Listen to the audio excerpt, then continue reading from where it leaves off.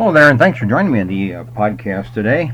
The forgotten pandemic. We have focused so much on the COVID-19 pandemic that we have forgotten other pandemics. Crucial pandemic is that of opioid addiction. The use of pain medication. That's been with us for a long time. Many years. And really reached a very critical point some years back when the government stepped in and put the kibosh on prescription drugs of an opioid nature, pain medication. It's now under considerable control by the government. There are doctors that won't prescribe it at all. There are doctors that still prescribe it. Interesting story. About a year or so ago, I was attending a seminar for physicians related to pain management. We had a dinner, and then following the dinner, we had a speech from a physician who specializes in pain management. And in that speech, he not only discouraged the use of opioids, but spoke about different alternatives, better alternatives to the use of an opioid for pain management purposes.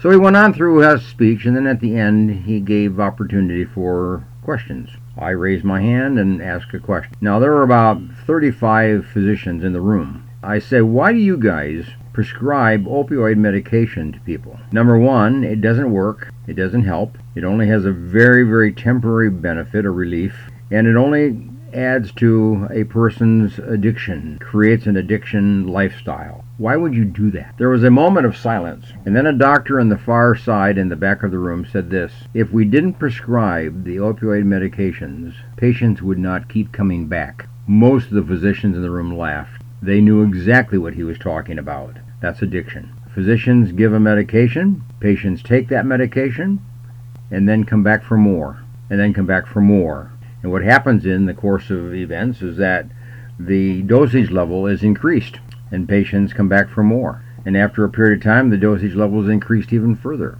Well, rather than taking 2 a day, 3 a day, now we're now taking 4 a day, and patients keep coming back for more. That's the story of opioid addictions. People like the benefit, they like the buzz, they like the effect that is created by the taking of an opioid medication for pain management. And there are about 6 or 8 different primary pain medications utilized. There are more than that, but about 5 or 6 popular ones that are used with most patients. Percocet would be kind of one example. Oxycontin would be another example. So in other words, there are many alternative pain medications, and in the course of addiction, doctors change the prescription. You're on one medication, then you shift to a different one, and then you shift to a different one, and before you know it, you're shifting to 2. You're taking 2 different ones now, not just 1. You're taking 3 different ones, not just 2.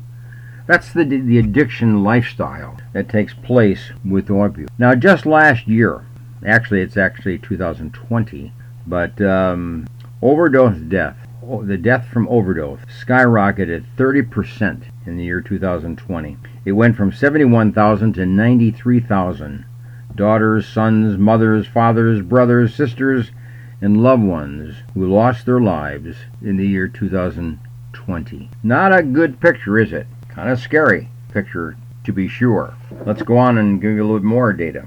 In the year 2020, over 142 million opioid prescriptions were dispensed in the United States, according to the Center for Disease Control and Prevention. That's a crazy name, isn't it? Control and Prevention, and they're giving out 142 million prescriptions. This was the lowest national dispensing rate, however, in 15 years. So you can see the extreme high level with which opioid prescriptions have been given out to patients over the years, and it's come down now to 2020, kind of one of the lowest levels of actual prescription and usage.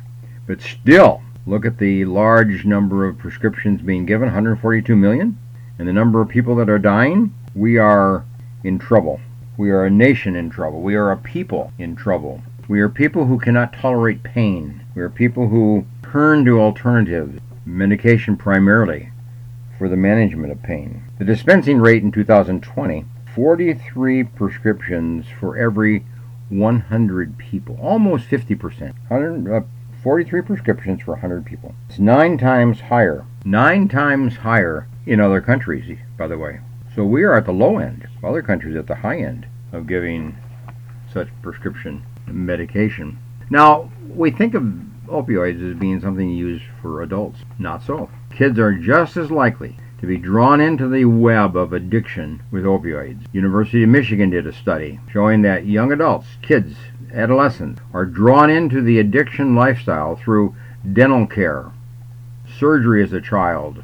Roughly 4 million opioid prescriptions were dispensed to kids and young adults under the age of 21 in the year 2019.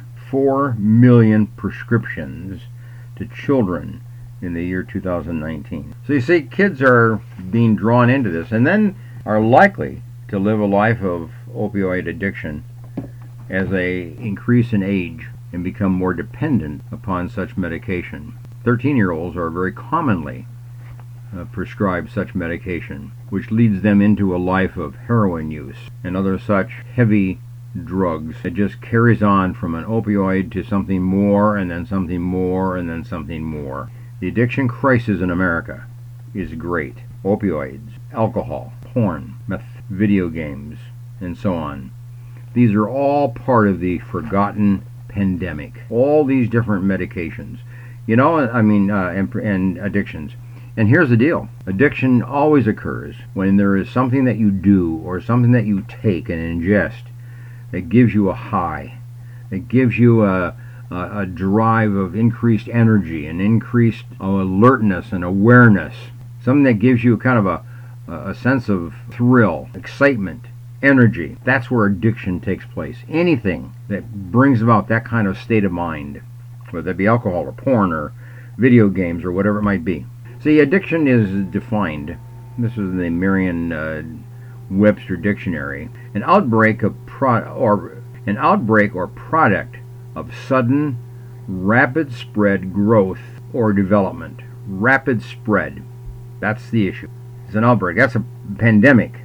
The addiction is the high that is associated with it and goes through a population, whether it be children or adults. So this is a deadly virus that is sweeping the entire world.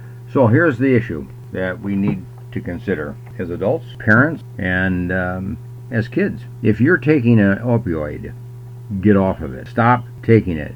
Cut it down in gradual increments.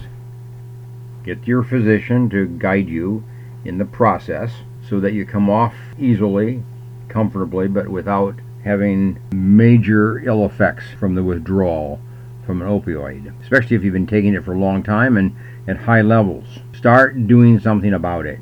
Get off of it. Look for other alternatives for pain management purposes. There are many. Go to different doctors. If you are going to a doctor who's giving you an opioid, stop going to that doctor and go to a different doctor. Find a different one. One that does not give pain medication. Every community has them. But stop going to a doctor that is relying on opioid as a way of managing your pain. Look at the alternatives that are possible. Read on it. Study it. Talk to people. Talk to other people who've been through surgery and how they've handled the opioid issue in their life. Be with people who are not addicted. Be with people who do not use opioids. Be with people who avoid that kind of medication. You need support and you need encouragement. If you're on it, find people who will help you get off of it. If you have to go to an AA meeting, AA meeting is for alcohol addiction, but maybe that was okay. Maybe you can get some benefit if you go just because you have an opioid addiction. Or NA, Narcotics Anonymous. Go. That's a group that might be helpful to you. Now, they don't help very many people, but they might be able to help you. So consider that as a possible way to get off of the opioid. Or, let me give you another alternative. Go to a hospital. Go to a psychiatric mental health hospital and tell them you want to get off from addiction. Or go to a group home or a treatment center or a treatment facility. A treatment home, a treatment center for drug addiction. Every community has them. Enroll. Sometimes it's just a matter of going through a couple of weeks. Sometimes going through a month or more. But whatever it will take, go and get some help. Get off of that stuff. Save your life and save your health. This is a forgotten pandemic. We overlook it. But don't you overlook it. And don't you forget that you're in an addiction. Remember, it's easy to get on. It's hard to get off. You have to have a commitment. You have to have people that will support you and people that encourage you and people that help you. So thanks for joining me. And I encourage you to take the first step. Get the support you need. Get into a psychotherapy program with a therapist who knows something about drug addiction. Maybe he can help you. That may be the best answer for you right now. Go to my website, www.booksbyhedberg.com. Pick up the book, Achieving and Living a Healthy Lifestyle in a World of Stress. I deal with the issue of drug addiction in that book, and it will be helpful to you. And if you have children, you're a parent, get the book, Doctor Teach Me to Parent. In that, I have a chapter on drugs in the home, so maybe it can help you there. www.booksbyhedberg.com. Thanks for joining me, and bye for now.